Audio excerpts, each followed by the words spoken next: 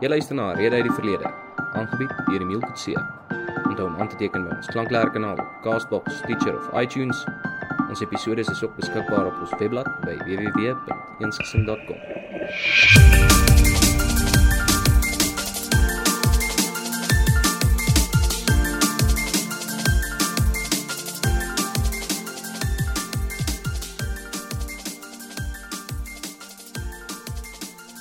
En net soos wat die dingie gesê het, is ek Emile van Eensgesin en hierdie is die reeks Rede uit die Verlede. En ek het die kans gekry om met een van ons bekende politici te gesels uit die 1980s en 1990s. En ek is seker baie ouens wat nou hier aan hulle 40s en 50s trek, ken of weet van wie is Andries Beyers. Ek gaan hom natuurlik aanheet as meneer Beyers, want hy is heel wat ouer as ek. Maar meneer Beyers, baie dankie dat u bereidwillig was om met ons met Eensgesin te gesels oor die politieke loopbaan. Nee, baie dankie, dit is 'n voorreg. Ek is baie lank uit die politiek uit, maar daar is baie dinge wat gesê kan word en ek dink mense tyd ook gehad om perspektief te kry en ek dink dit is baie belangrik dit wat Eensgesin doen om ook stemme te laat praat wat andersins nie gehoor word nie. Nou kom ons begin waar elke storie moet begin en dit is by 'n mens kinderjare. Waar het Andries Beyers groot geword? Ek is 'n boerling van Lichtenburg in die Wes-Transvaal waar my pa geboor het. Dit was 'n absolute politieke gesin waarin ek gebore is. Ek onthou toe ek hoe oud was ek in 1958. Toe is daar 'n toets op Ellis Park en my pa neem my toe soontoe na die toets toe. Ons het gespeel teen die Franse, die Springbokke teen die Franse. En toe ons uit die stadion stap, ons het nogal gelyk op gespeel tot ons teleurstelling teen die Franse destyds. Toe ons in die motor klim om terug te Lichtenburg toe kom die berig oor dat advokaat Hans Strydom oorlede is. En ek het daar vir die eerste keer in my lewe en ook die laaste keer het ek die ou stoere boer, my pa, gesien huil. So my politieke wortels is van kinds af, deel van my lewe, en so was dit deur my hele lewe gewees. Ons het daar groot geword, alles belewe in die politiek, was natuurlik 'n bloeityd van Afrikaner nasionalisme, ons was deel daarvan, ons hele gesin, en ek is baie dankbaar dat ek deel van daardie wonderlike nasionalisme was, dit kon inneem en dit ook kon belewe. Dit was iets heeltemal anders as wat vandag die karikatuur daarvan gemaak word. Dit was werklik 'n soeke na 'n oorlewing vir ons mense in moeilike omstandighede, en daar was ook 'n soeke om ander mense se samewerking te kry. Dit is gedeeltelik gekry, maar nie in geheel gekry nie. En ek dink die foute wat ons in die verband gemaak het, was dat ons nie altyd met die regte mense, met die regte swart mense gewerk het nie. Maar met die wat na ons wou luister of na ons kon luister. So dit is nou maar my politieke wortels en my politieke agtergrond waar uitgekom het. Ek is 'n Wes-Transvaaler en ek is Afrikaner nasionalis. Ek neem aan u toe matriek gehaal by Hoërskool Lichtenburg. Ek het in Lichtenburg het ek gematrikuleer. Daarna is ek na Tikkies toe, waar ek staatsleer studeer het. Betrokke was by die Afrikaanse Studentebond. Dit was in die tyd wat verkramp en verlig nou groot op die lappe was. En ek was natuurlik aan die verkrampte deel. Op Tikkies was ek betrokke by die Nasionale Party se tak en by die Afrikaanse Studentebond. En onder andere was Daan van der Merwe, die latere volksraadslid vir Rissik, is in my tyd daar gekies. So ons het baie nou band ook met hom gehad. En in daardie tyd is Dr. Verwoerd vermoor. En meneer Foster het hom opgevolg. Ek onthou 'n baie groot oomblik in my lewe was toe die studente, ongeveer 3000 Tikkie studente gemarcheer het na Dr. Woerd se huis, destyds Libertas, ek weet nie wat sy naam nou is, net 'n ander naam. En toe ons hom gaan serenade het, en hy en mevrou Verwoerd het van die balkon af in hulle nagklere verskyn, ons ingenooi en veral daai 2-3 mense gereël dat hulle tee kry en wonderlike mense gewees en baie mooi herinneringe as studente. Almal het aan sy lippe gehang. Hy was ons groot held en ongelukkig het ons nie altyd geluister na alles wat hy sê nie. Want ek dink wat vandag gebeur is kan 'n mens as jy krities daarna kyk, kan jy sê dat dit wat Dr. Verwoerd gesê het met 'n volk gaan gebeur wat mag oor homself in geheel verloor, is dat hy in sy eie land onderdruk gaan word. En ek dink dat die vorms van onderdrukking wat ons teen blankes en Afrikaners in besonder in Suid-Afrika vandag belewe, werp nuwe lig op die legitimiteit van 'n poging soos wat Dr. Woerder wou gehad het om mense op 'n manier die reg te gee om oor hulle self te beskik. Sal 'n mens nou kan redeneer dat Andries Beyers het lid van die Nasionale Party geword omdat hy in 'n NPA huis gebore was? Ja, ek dink ek sou waarskynlik. Ek dink 'n mens moet eerlik daaroor wees. Ek was 'n Afrikaner nasionalis, ek het daardie waardes aangeleer van kindvlak af. Maar soos wat ons gevorder het jy ook oortuig geraak van dit wat die Nasionale Party glo, want in daardie tyd was daar geen ander denkrigting wat mense se verbeelding aangegryp het as dat ons moet 'n poging aanwend dat ons in 'n land waar ons 'n minderheid is, onsself moet regeer. Wat sou insluit uit die aard van die saak dat daardie land drasties verklein sal moes word, sodat ons, soos wat Dr. Woerd gesê het, jy moet 'n meerderheid in jou eie land wees om jouself te regeer. En ons het waarskynlik te min gedoen, en Dr. Woerd het die tyd gehad om dit te doen, hy is te gou dood. En jy het natuurlik 'n baie sterk leier nodig gehad om so iets deur te voer, want daar is so baie onpopulêre maatreëls wat geneem sou moes word.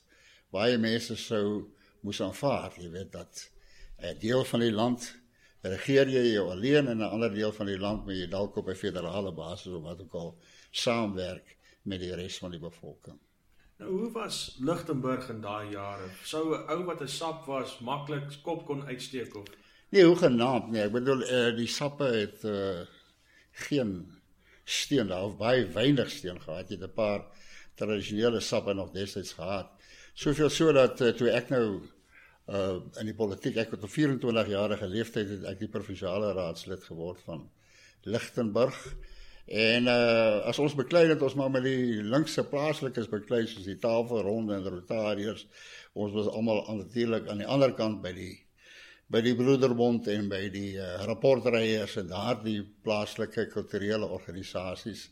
En hulle was vir ons 'n groter gevaar, het ons beskou destyds as die ou sappe. Die sappe het geen invloed gehad. En my eerste verkiesing het ek gestaan gekom teen die sappe.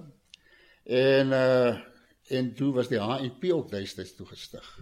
So die HNP en 'n SAP-kandidaat het my gehad, maar dit was geen faktor nie. Ek het die Nasionale Party se nominasie gewen. En as jy die Nasionale Party se nominasie destyds gewen het, dan is jy ipso facto eintlik klaar verkies, want die algemene verkiesing is dan net 'n formaliteit. Want die meeste steun in daai distrik was vir die Nasionale Party. Die Nasionale Party was oorweldigend sterk.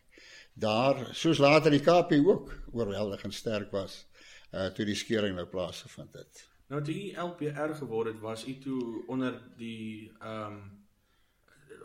die saam met Dr. Hartzenberg gewerk toe hy LV was. Ja, Dr. Hartzenberg was die LPR gewees. Die LPR. En toe in die aanloop van die 1970 verkiesing, het hy toe nou die LV geword, die volksraadslid, en ek was sy provinsiale raadslid. So ek het baie nou en lang samewerking en lang pad saam met Ferdi Hartzenberg geloop. Maar was daai promovering outomaties as toe Dr. Hartzenberg LV word, sou u toe LPR word of moes u toe ingestem word as LPR? Nee, ek moes ingestem word en toe was daar 'n nominasie.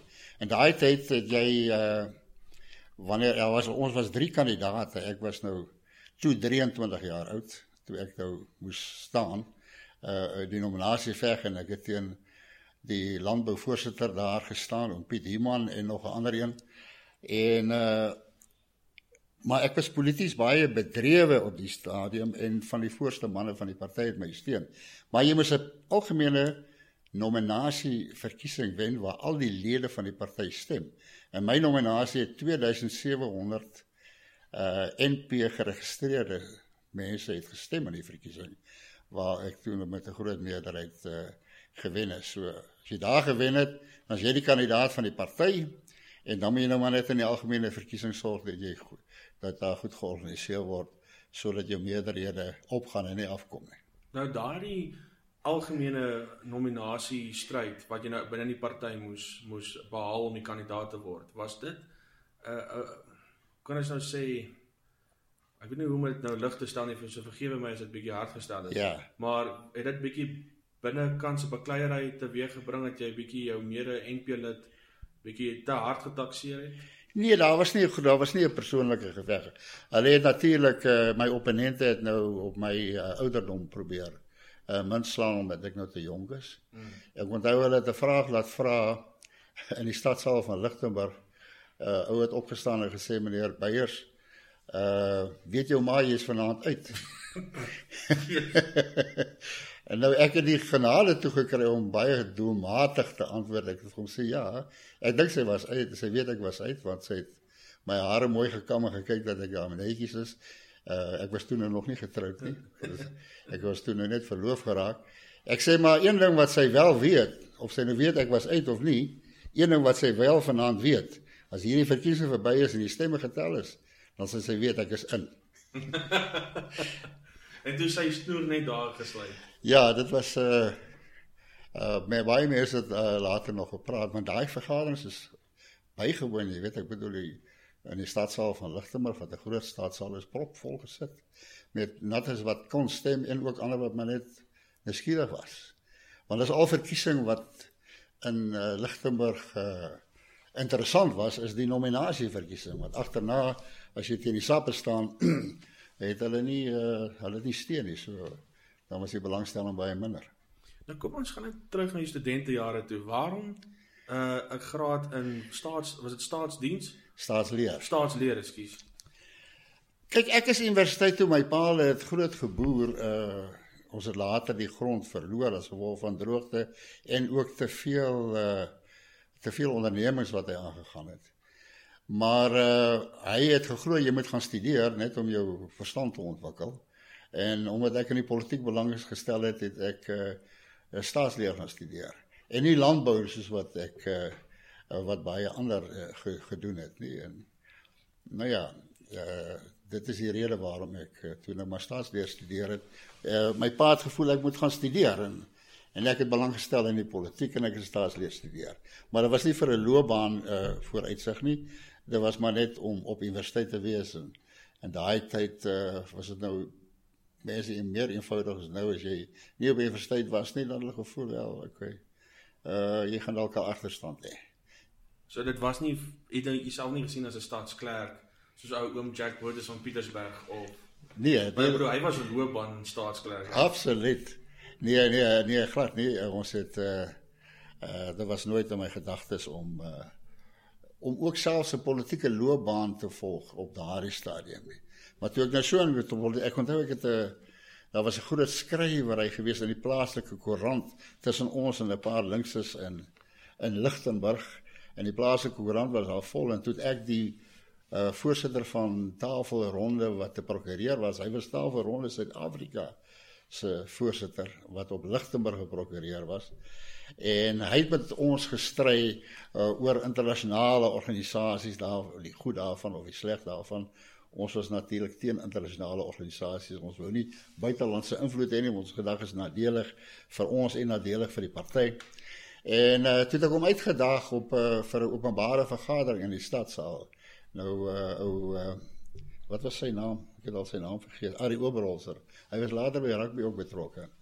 Het toe nou besef wel, hy sal nie 'n vergadering in die stadsaal kan verduur om teen 'n jong ouetjie daar te verloor nie, want nie alleen was ek redelik bedrewe in die politiek nie, maar die mense sou my oorweldigend gesteun het. En toe in die Afrikaner Studentebond, skus, die ASB, was dit nou maar die veilige hawe vir almal wat staatsleer gestudeer het? Want dis almal wat met politieke oriëntasies gaan universiteit toe. Hulle skryf gewoonlik in daardie jaar vir staatsleer. Ja, dis waar, maar dit was nie 'n organisasie vir staatsleerstudente, dit was die organisasie van Afrikaanse studente. Wow. Met ander woorde, dis al die studente van Pretoria en Potch en Stellenbosch, al die Afrikaanse studente het die Afrikaanse Studentebond gehad, wat dan namens Afrikaanse studente standpunte ingeneem het, jaarlikse kongres gehou, en al hierdie ander groot vraagstukke, wat toe later ontwikkel het, verkramp en verlig, het daar 'n rol gespeel. Ek onthou Ben, Boy Geldenhuys, was ons president, hy was van Stellenbosch Universiteit, en daai tyd was hy natuurlik 'n groot behoudende, en ons was aan sy kant gewees teen 'n paar ander studente wat aan die Engelse kant was daar NUSAS, Nasionale Unie van Suid-Afrikaanse Studente, wat natuurlik nou die linkses verteenwoordig het. En Boy Geldenhuys was 'n teologie student. Boy Geldenhuys was 'n teologie student, so was niks te doen gehad met 'n beroep of 'n vakkeuse nie. So het die ASB toe soetgenaamd die groep geword waar die nasionale party dan hulle toekomstige lede kon kies en dan met hulle kontak maak. Ja, die ASB het 'n baie belangrike rol daai tyd gespeel ook in die politiek, omdat as jy die studente by jou gehad het, dit was die denkende mense of soos hulle beskou, en dit was vir die party belangrik om goeie verhoudinge met hulle te hê.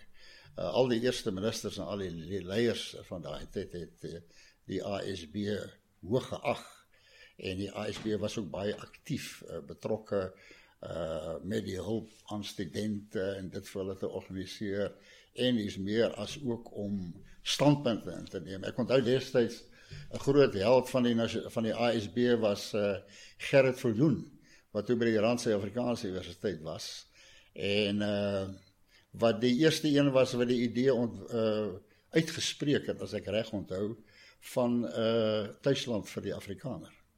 En ons het aan sy lippe gehang daaroor, en uit die aard van die saak. Dit was in die ASB, dit gebeur, by 'n ASB-kongres het hy dit, ek weet nie of hy dit die eerste keer daar gesê het nie, maar hy het dit daar verkondig. Nou sal ek verkeerd wees om dan te sê dat die ASB was soort van 'n sogenaamde broeikas van Afrikaner nasionalisme. O ja, sonder twyfel, dat die ASB was op studentevlak, was hy die organisasie wat 'n redelike toon aangegee het.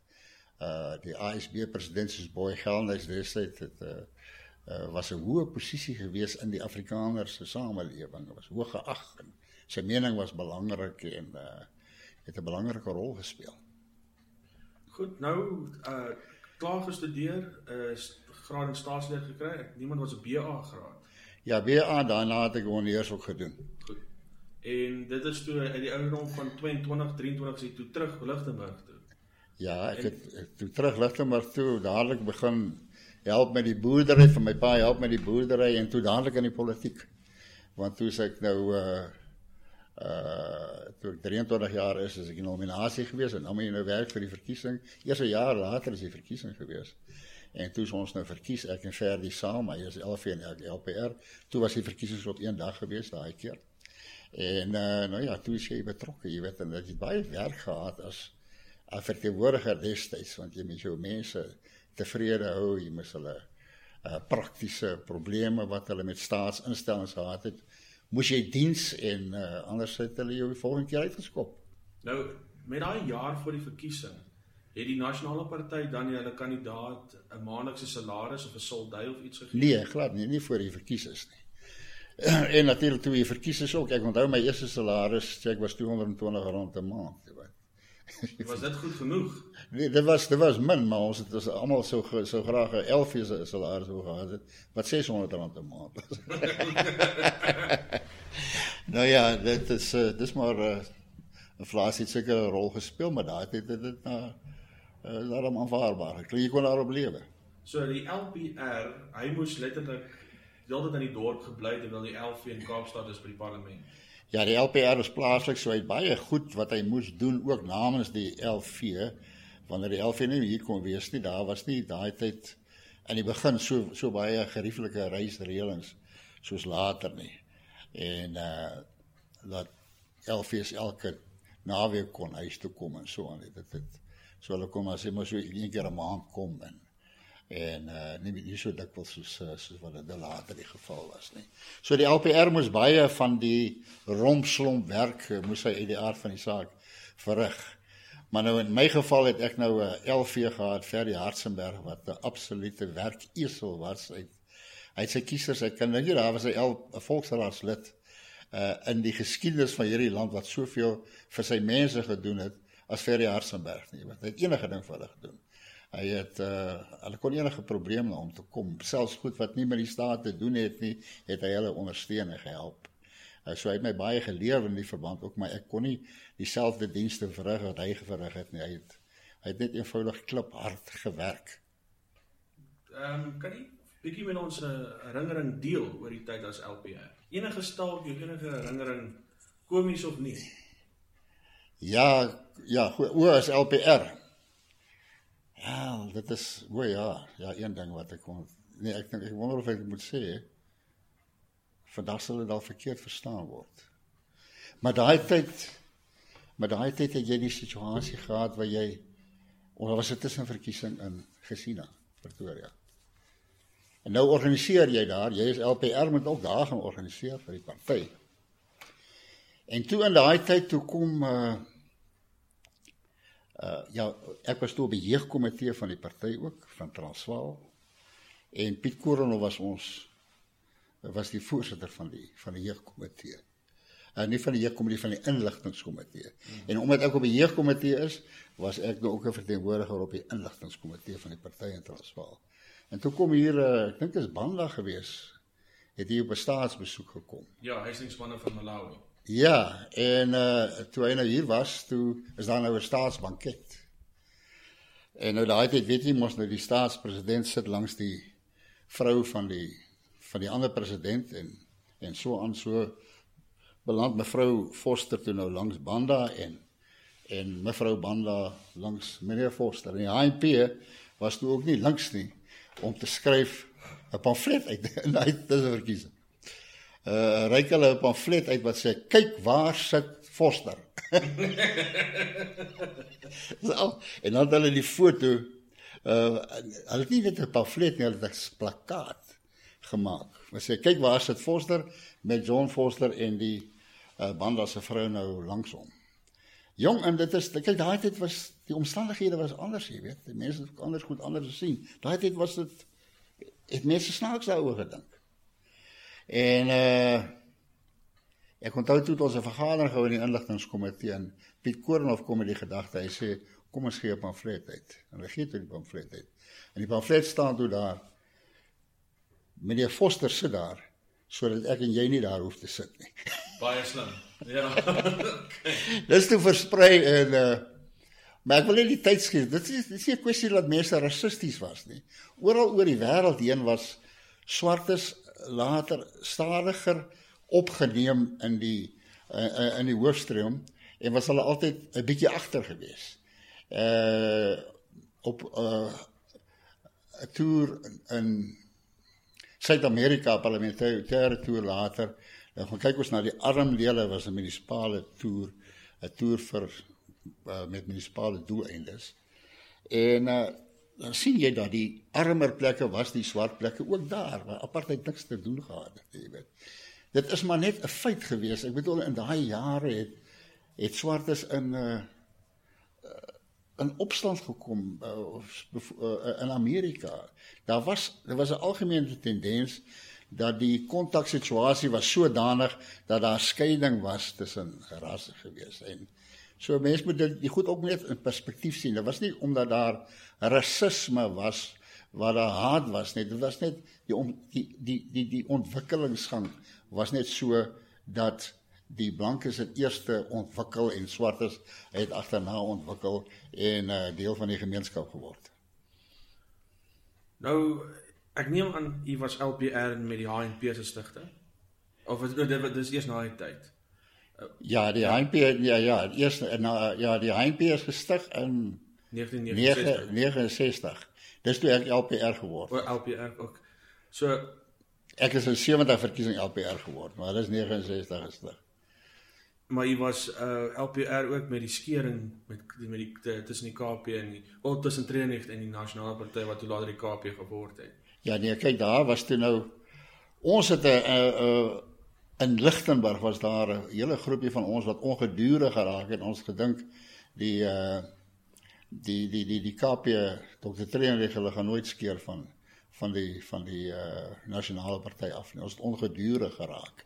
Okay. En omtrent 6 maande voordat die KP gestig het ons, daar 'n groep van ons in die Nasionale Party, onder andere die voorsitter van die afdelingsbestuur van die Nasionale Party in Lichtenburg, meneer Piet Steyman en 'n paar van ons jonger ouens, het uit die NP bedank en gesê, ons gaan nie die pad van maasdeling loop nie, en het by die HNP aangesluit.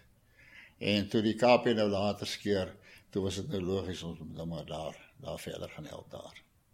Maar toe die skering nou gebeur, was hy nog steeds 'n lid van die Nasionale Party of ook HNP? Toe die skering van Dr. Treenicht, nee, toe was ek nou al uit die Nasionale Party. So u bedanking al reeds voor die tyd daar? Ja, voordat ons is uit die Nasionale Party voor Dr. Treenicht daar uit is. Nou, was dit nou 'n moeilike keuse om te maak? Baie moeilik, omdat al jou vriende en al jou kollegas en jou bondgenote is daar. En Ferdi het gesê, nee, moet dit asseblief nie doen nie, want julle maak my swakker en so aan. En maar ons was regtig so vies vir PW Botha, en ek agterna sê ek was 'n fout, jy weet. Ek dink my later die totstandkoming van die AVI was ook 'n fout, dit was 'n verswakking van die regse sentrum. En maar omstandighede is so dat jy lewe in tye wat so vinnig verander, dat jy partykeer benoude spronge doen waar jy meer kalm moes wees. Ons wil nou nog verder by die AVI kom. Ek wil soveel as moontlik uitvind van hoe dit was met daai skering. En ek dink ons moet ook maar fokus plaas op 1969, want ek kom agter aan baie meer historiese geskrifte.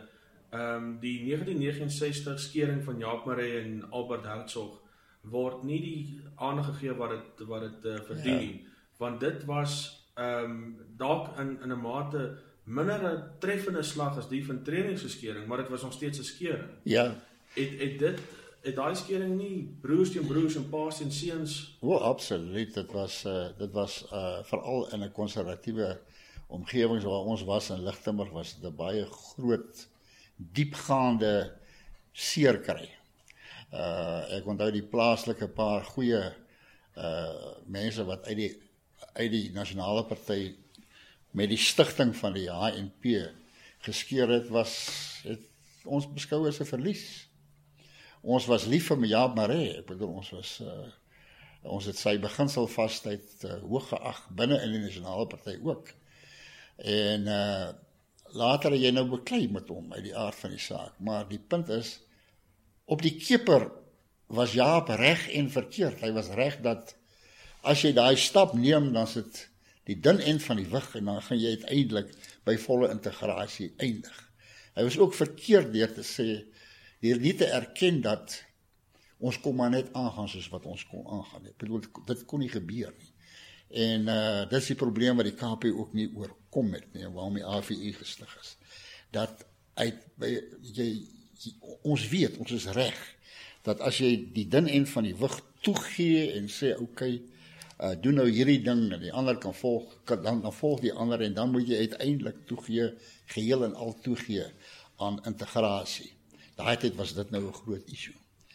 En maar die waarheid is ook, ons kon nie op daai pad aangaan, en daarom het die KP met 'n nuwe plan gekom, Dr. Wood se plan probeer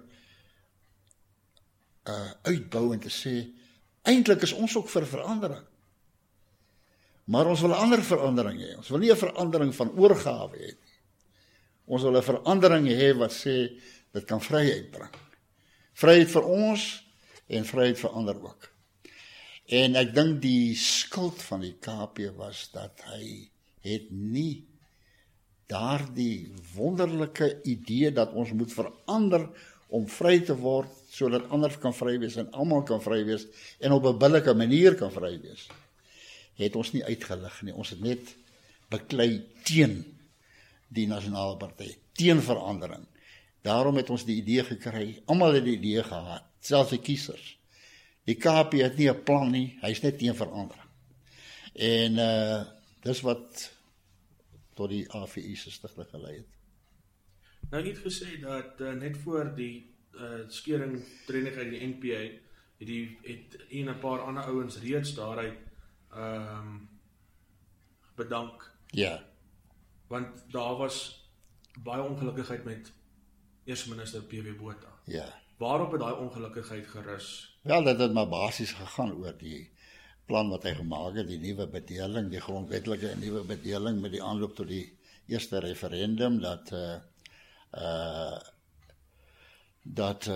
die parlement daar nou 3-kamer parlement gaan wees en almal het gegis dat dit gaan gebeur en KP was daar teen en ons het hom wantrou en hy het sy ore uitgeleen vir die wat ons daai tyd beskou het as die linkse Afrikaanse pers, dis nasionale pers en iets meer en Piet Cilliers en al die linkse en Willem de Klerk en die lot. En uit die aard van die saak was daar wantroue oor waarheen hulle wil die party wil neem. En die Transvaalse ouens, die meerderheid Transvaalers het gesê nee, ons kan dit nie langs daardie weg doen nie. So daar was spanning geweest tussen regs en links, tussen verlig en verkramp. En dit het al sterker en sterker gegroei. En van ons was al op daardie stadium so gefrustreerd met die uitsprake na links toe en P.W. Botha se ook. En dat hy ook van sy kant af bietjie aggressief weer teen die konservatiewes was, dat ons gesê het, wel, ons wil nie die party verder steun nie. En toe te min geduld gehad het om daarmee vol te hou. So toe Dr. Trenix nou bedank uit die NP uit, en met die latere stigting van die KP, het u toe 'n deel geraak van die eerste groep lede wat KP lede toe. Nee, ons was toen nog by die HNP, want ons was toen nog by die HNP, ons het nie die stigting kongres, die wonderlike skilpad kongres kon bywoon nie, want ons was toen nou in die HNP. En toe het ons nou met die HNP gevra, kom ons groei saam, en die KP wou ook gehad het, dat die HNP nou moet inval, maar Jaap Marais het gesê nee, en toe hy nou nie wou nie. Ons het dit tot op die spits gedryf van die HNP se hoofbestuur, dat ons moet samesprekings hou met die KP, sodat die twee partye kon saamsmelt, maar Jaap Marais wat heeltemal dit daarteen gekant. En toe het ons gesê, nou maar goed, dit help nou nie met jou tyd te mors met die klein partytjie nie, jy gaan help liewer by die groter party. Wat is die rede vir Jaap Marais se hardkoppigheid? Ja, ek meen hy was hy wou sê hy was reg. En die ander ons het nie gegaan toe hy gegaan het nie. Toe hy gegaan het, het hy gegaan en hy het al die smaad en die hoon en die goed verduur van die eerste stigting. En hy het geglo dat hy moet lei, want die ander ons is te sag geweest, dit was te stadig en dit is nou op te train nie gelei. Te stadig gereageer. En natuurlijk sy ondersteuners wat hom warm gebroeid het ook so gedink en dit het net nie gewerk nie. Het hy nie dalk 'n punt gehad as hy so geargumenteer het nie? Hy het 'n punt gehad in 'n sekere sin, ja. As jy nou later ook nou iets so daaroor sê, wat by die AVI gekom het oor Dr. Trenix se styl van regering en so van leierskap, maar daar was 'n punt gewees dat hy het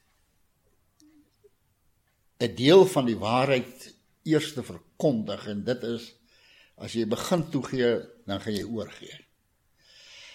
Maar die ander deel waar hy nie aan erkenning gee nie, en dit is dat jy kan nie in hierdie land baaskap hê nie. En daar was die KP reg. Jy kan nie baaskap hê nie, jy moet vryheid gee.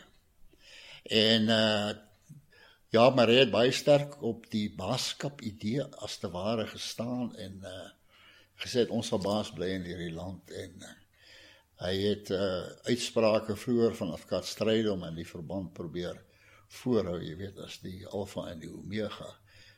Wat heeltemal in 'n ander tyd, 20 jaar voor daardie tyd uitgespreek is, toe dit nog logies was om te sê, maar die witte sal baas wees in die land. Want die swartes was toen nog nie ontwikkeld nie, jy weet, was polities nog heeltemal nergens in Afrika eers politiese groot faktor nie. Nou, hoe was dit toe jy nou aansluit by die KP? Was daar 'n stroom van euforia of was die ouens bietjie maar stillerig omdat hulle weet daar's groot werk wat voor lê? Nee, ek dink hulle was bly geweest en jy meen hoe toe ons by aansluit. Ja, wel dis ons hartlik daar verwelkom en hartlik ook in die bestuur opgeneem en gebruik by vergaderings en dis meer en ons was baie produktief geweest. Daar was 'n absolute geesdrif in die party soos jy min sou belewe, jy weet, min mense sou belewe. Daar was iets wat jy nie dalk in die nasionale party. Nee, wat in die nasionale party het jy uit daai tyd dood gegaan, jy weet. Nasionale party het toe meneer Forster weg is, het by die vuur in die nasionale party begin bloei vanweer die skering wat gekom het, die geluide wat PW gemaak het.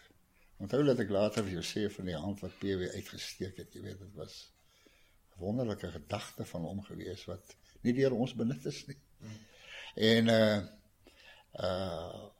agterna na jy perspektief gesien het, moes ons dalk ook nie so vinnig vir PW verwerp het nie.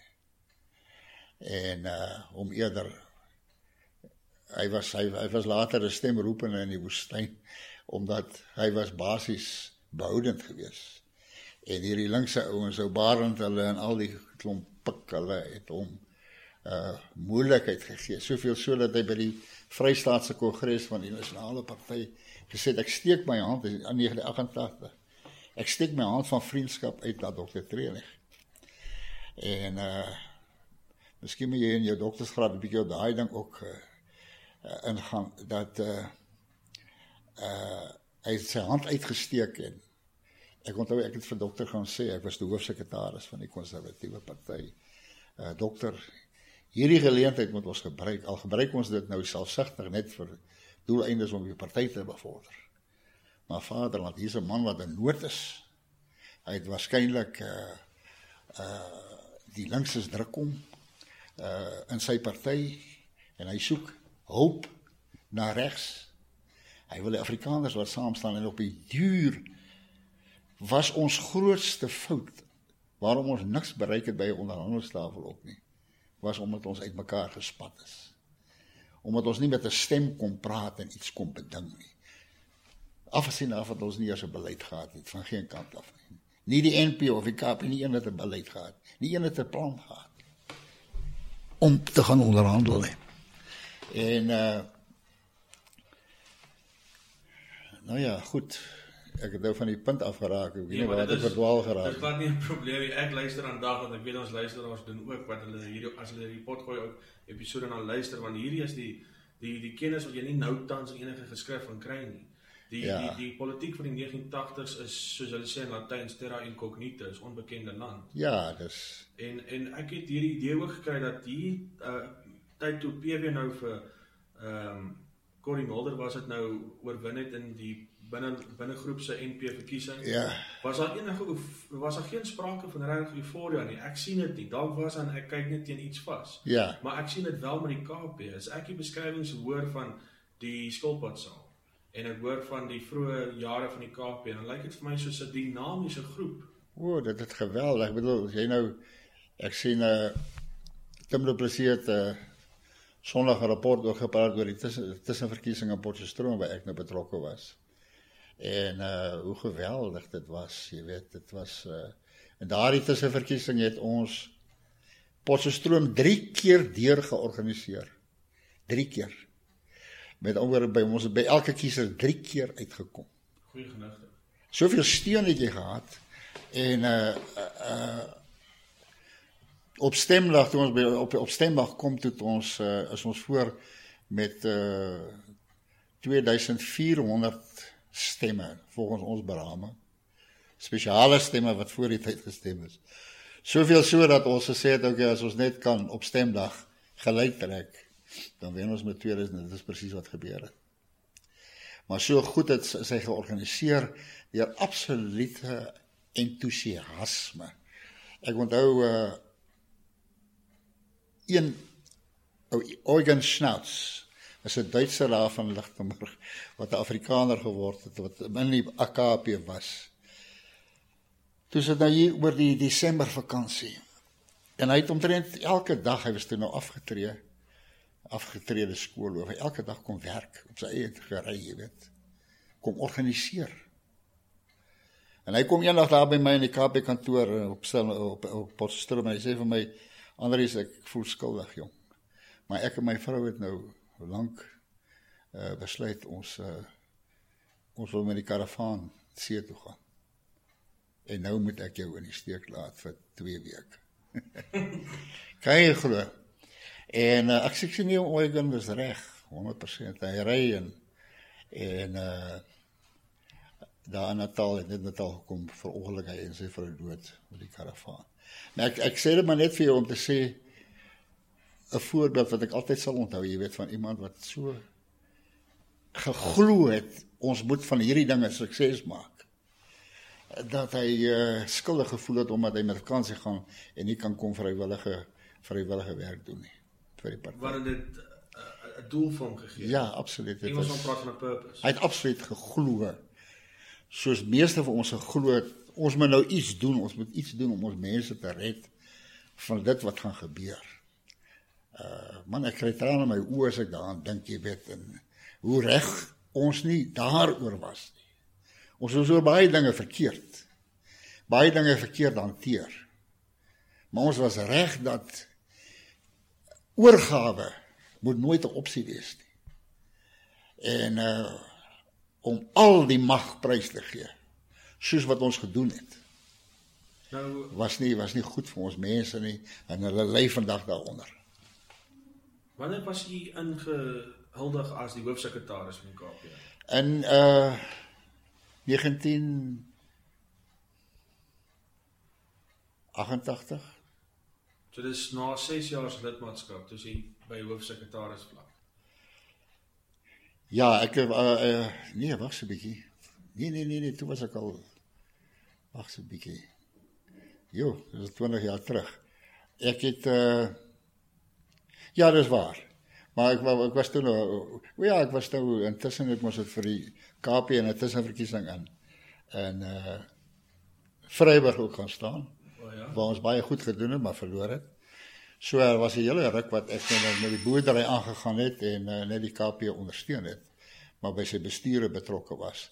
En toe ons boerdery, toe my pa se boerdery nie voortgaan het, toe het hulle my gevra om hoofsekretaris van die party te word, wat ek dink ek baie suksesvol gedoen het. Maar dit is 'n hoë amp, ek bedoel, daar is baie verantwoordelikhede aan Ja. so 'n amp betrokke, want jy moet die binne party se belange bestuur nasionaal. Ja,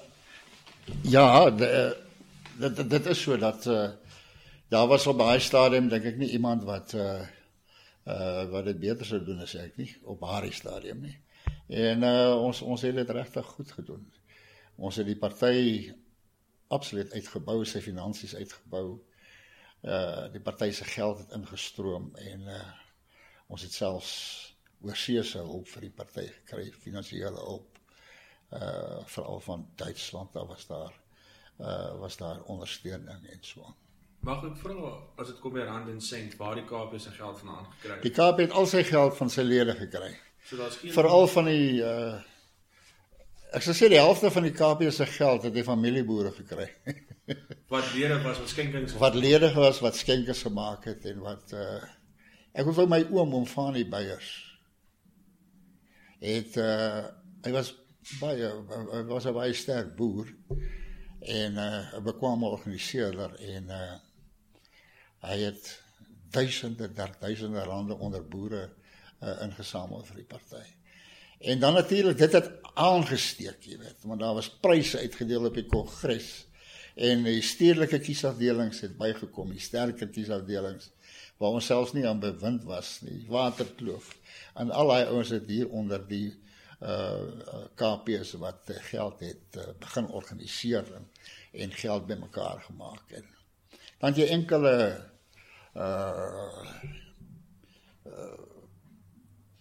betalings gekry van ouens soos mense wat byvoorbeeld kennisse was van die Adenauer Stichting in Duitsland en so aan. So dis waar die daar het ook, in my tussenverkiesing in Potchefstroom, het 'n ou my gebel en het gesê, hy het by die Konrad Adenauer Stichting gehoor van die tussenverkiesing en hoe belangrik 'n tussenverkiesing is. En hy toe, wat daai tyd baie geld was, het hy R250.000 vir die KP betaal. Vir die tussenverkiesing. Uit Duitsland uit. Uit Duitsland uit, ja. Goeie genigte. Nou, so daar was geen skenkings van maatskappye of banke of iets in daai lyn. Nee, glad nie. Nie van, ek bedoel, die groot geldmense was natuurlik nou maar almal aan die NP se kant en hulle het geglo daarmee. Hulle was in die liberale kant en geglo die land se probleme sal opgelos word op die ekonomiese terrein as die sanksies gelig word en dis meer. So daar was van Afrikaanse organisasies veral was daar geen steun nie, want hulle was bang om met die KP geassosieer te wees. So 90%, 99%, ek praat nou vanaf, sê 95% van ons geld is ingesamel deur partylede, deur strydae, deur organisasies en deur bydraes van partylede en ondersteuners. Nou, ons is besig om my tyd te hardop, so nou moet ek my twee laaste fokusse tot vrae stel. En die eerste een is, jy het dit reeds voorheen genoem, Dr. Treenicht en sy manier van bestuur. Hoe sal mens dit kan verduidelik? Kyk, ek sou sê Dr. Treenicht sy geweldige bate was dat hy so 'n goeie man was, dat hy 'n man van integriteit was, dat hy 'n dierbare man was, dat hy 'n vaderfiguur was vir Afrikaner nasionalisme en dat hy op daardie manier 'n geweldige goeie advertensie vir ons saak was. Die vermoë gehad om ons saak te stel en die vermoë gehad om ons te besiel, jy weet. En ek dink min partyleiers het die vermoë gehad wat hy gehad het. Aan die negatiewe kant is dit dat dokter was nie so 'n groot sterk leier as wat mense sou gehad het nie. Want wat van die KP gevra is destyds was om 'n plan vir ons mense te gee en te sê, kyk, kom ons vat hierdie pad, kom ons stap hierdie pad en julle moet my saam stap op daai pad. Hierdie pad gaan vir ons probleme gee, dit gaan vir ons kiesersparty vervreem, maar dit is die enigste pad. Dit het hy nie gedoen nie. Want die KP het, soos ek gesê het, gaan vassteek by ons is teen dit wat PW en daarna FW doen. Ons gaan dit op en neer. Dr. Treenicht het gesê, ons soek nie die ANC nie. Met ander woorde, ons praat ook nie met hulle nie. Ons doen niks nie, ons keer net. En die idee daar agter was, en dit is waaroor ons met die KP in verskil getree het nadat ek in die parlement was, is dat hulle het gesê, as ons nou sê presies wat ons planne is, dan gaan die mense nie vir ons stem. Ons moet nou eers die bewind oorneem. As ons die bewind oorgeneem het, dan maak ons hierdie planne. En dan stel ons hulle bekend. Ons het gesê, maar hier storm die ANC, jy hoef ook nie te gaan soek nie, dokter. Hier storm die ANC op ons af. Die NP gaan hulle 'n deel maak van die oplossing. Ons moet 'n ander strategie hê. Ons moet sê, okay, ons het vir my 2 dinge gesê. Eerstens moet daar, wat is prakties om vir ons uit hierdie situasie te red en te sê, ons kan as 'n volk nog 'n nasionale saambestaan hê. Afrikaner nasionalisme kan nog oorlewe. Is om te sê ons moet 'n heimat hê, eerste plek. 'n Plek waar ons in beheer is. Waar as hulle ons onderdruk wat die skole aanbetref en die universiteit, dat ons ten minste een universiteit het op 'n plek wat ons beheer. Ons moet 'n heimat hê. Waar het ook al is, maak nie saak, ons moet dit hê. En in die tweede plek moet ons in die res van die land moet ons 'n bedeling hê wat sê ons mense het inspraak. By wyse van 'n kultuurrade of wat ook al, wat statutêre magte moet hê, het sekere minderheidsseggenskap dat jy 'n onderwysbegroting vir Afrikaanse skole kon gee vir 'n bepaalde statutêre raad en dis meer vir die meerderheid Afrikaners en blankes wat nie deel gaan wees van die heimat nie. En ons het gesê dis die plan. En Dr. Treer gesê om gestem by jou 100% staan, dis reg. Ons moet sê maar dokter, die plan moet net die party kan hy plan. Dit moet die party se plan wees. En ons moet die plan openbaar. En daarbey het hy nooit gekom nie. Hy het nie kans gesien om sy mede strydgenote, soos Dr. Hartzenberg wat ongelukkig in hierdie geval met alle liefde wat ek vir hom het, maar hy was verkeerd want hy het gaan stagneer.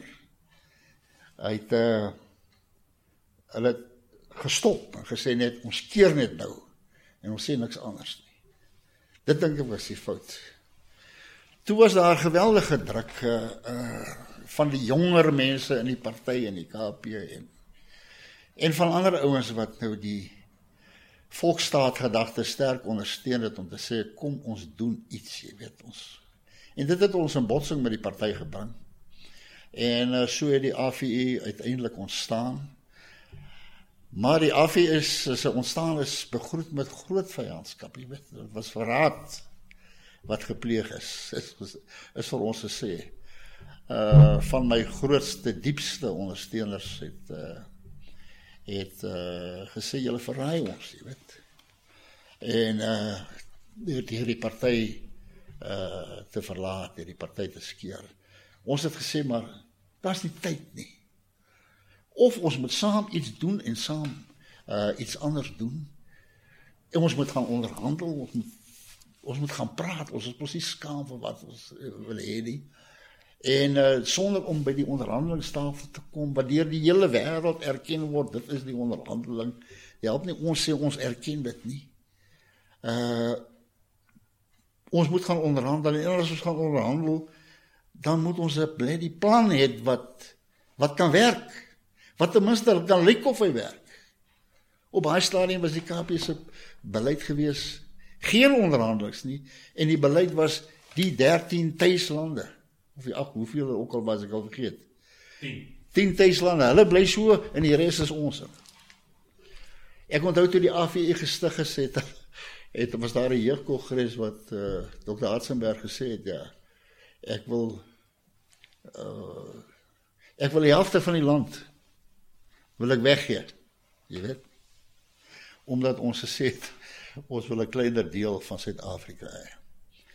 Ons het ons eie probleme ook natuurlik in die AVE gehad, daar het ons verskil oor, die helfte van ons parlementêre lede het gesê, soos ek onder andere ook, ons moet iets sê soos Oranje, waar daar min mense is wat aanspraak maak, maar dat daar 'n heimat is, en in die res van die land, by wyse van, ons het nie genoem magsdeling, want dit was te gevaarlik polities daai tyd om dit te doen, maar by wyse van federale strukture kon ons mense seggenskap hê.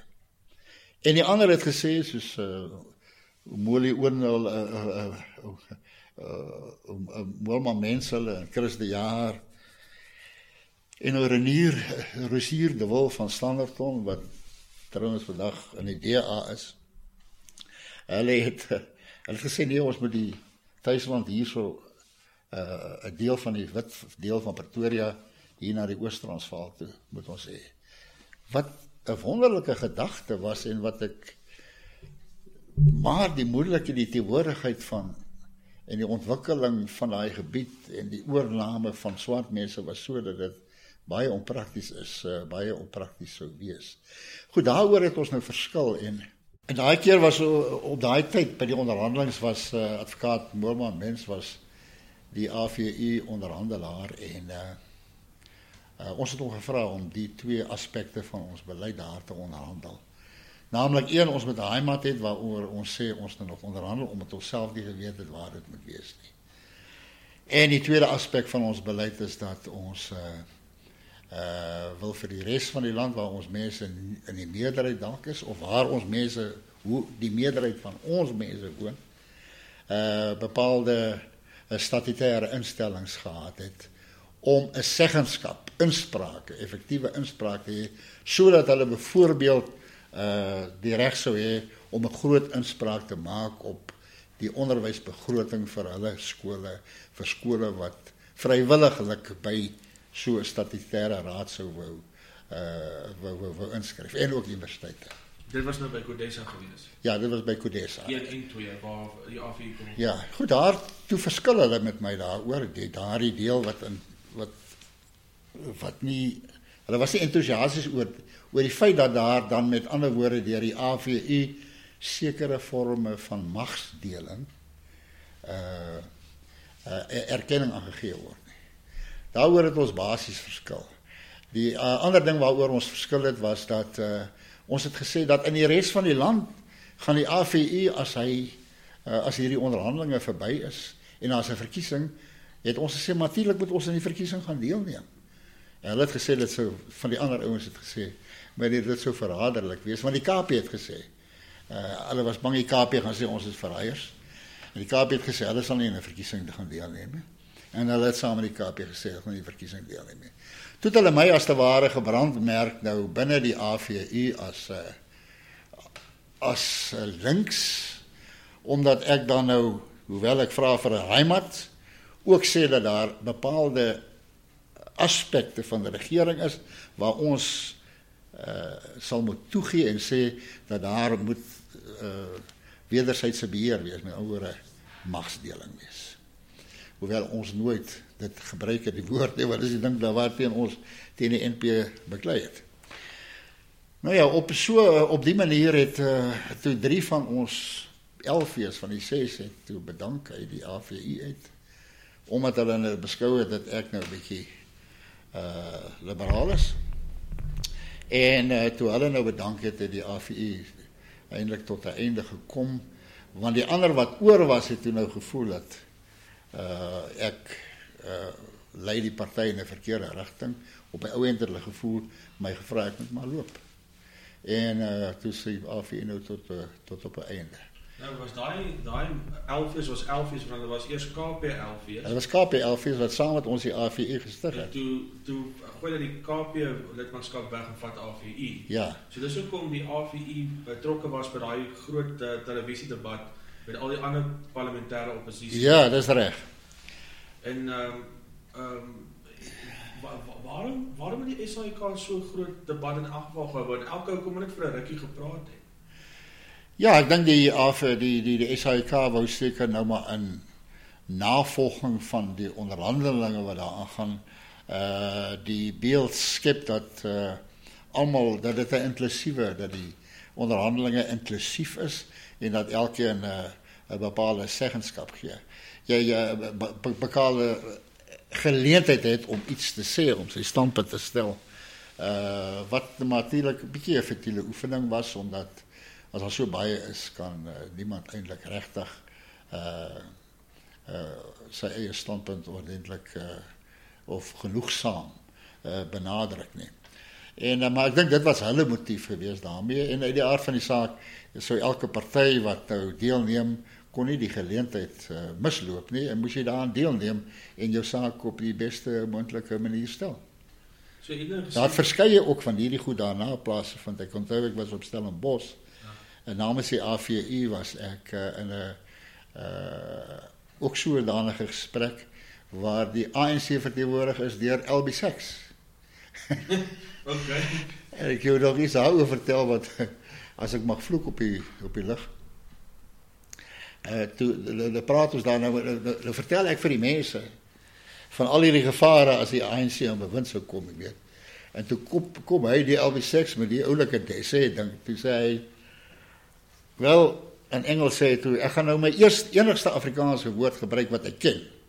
En dit is 'n beskrywing van wat meneer Beyers sê. Hy sê dit is kak. En toe daai selfvol studente lag toe te lekker, was nou oulike sê dit.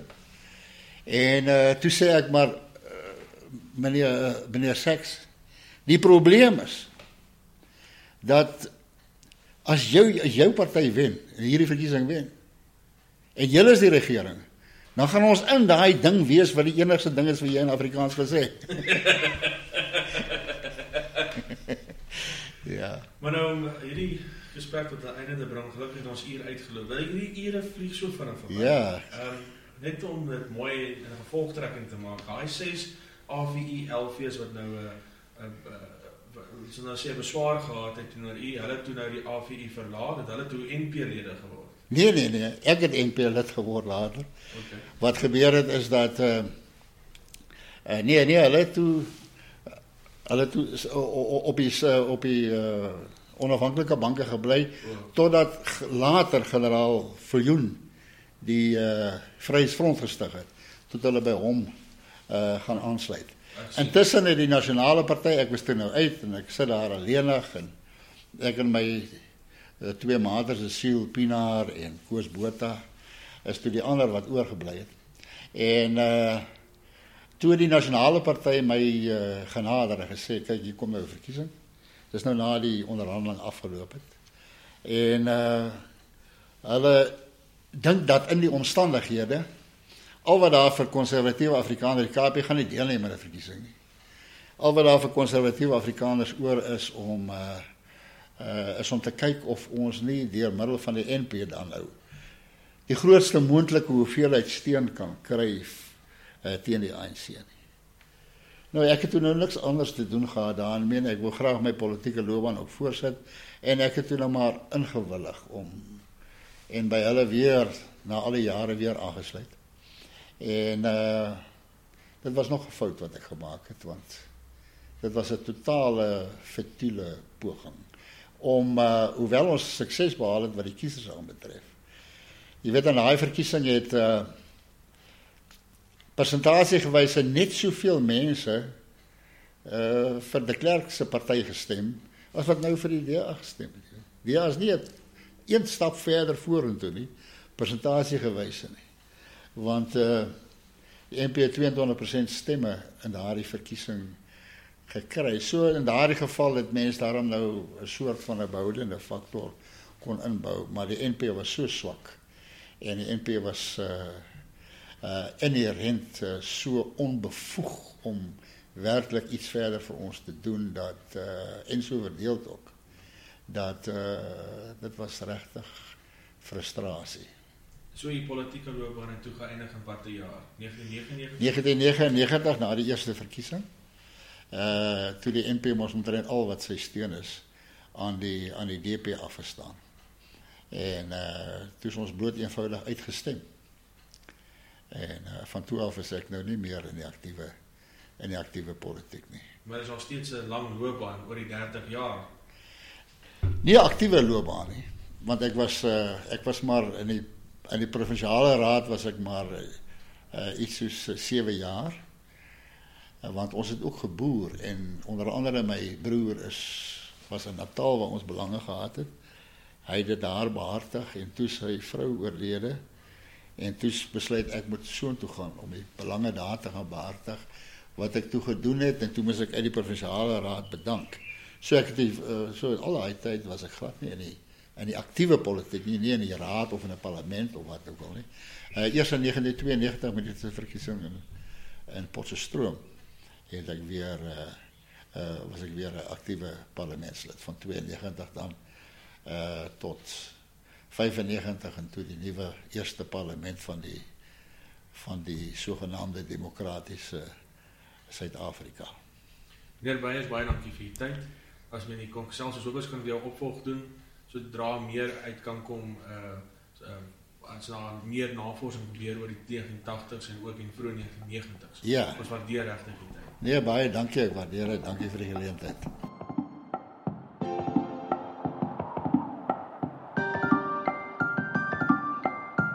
Jy het geluister na Rede uit die Verlede, aangebied deur Emile Kutse en vervaardig deur Eensgesind Media.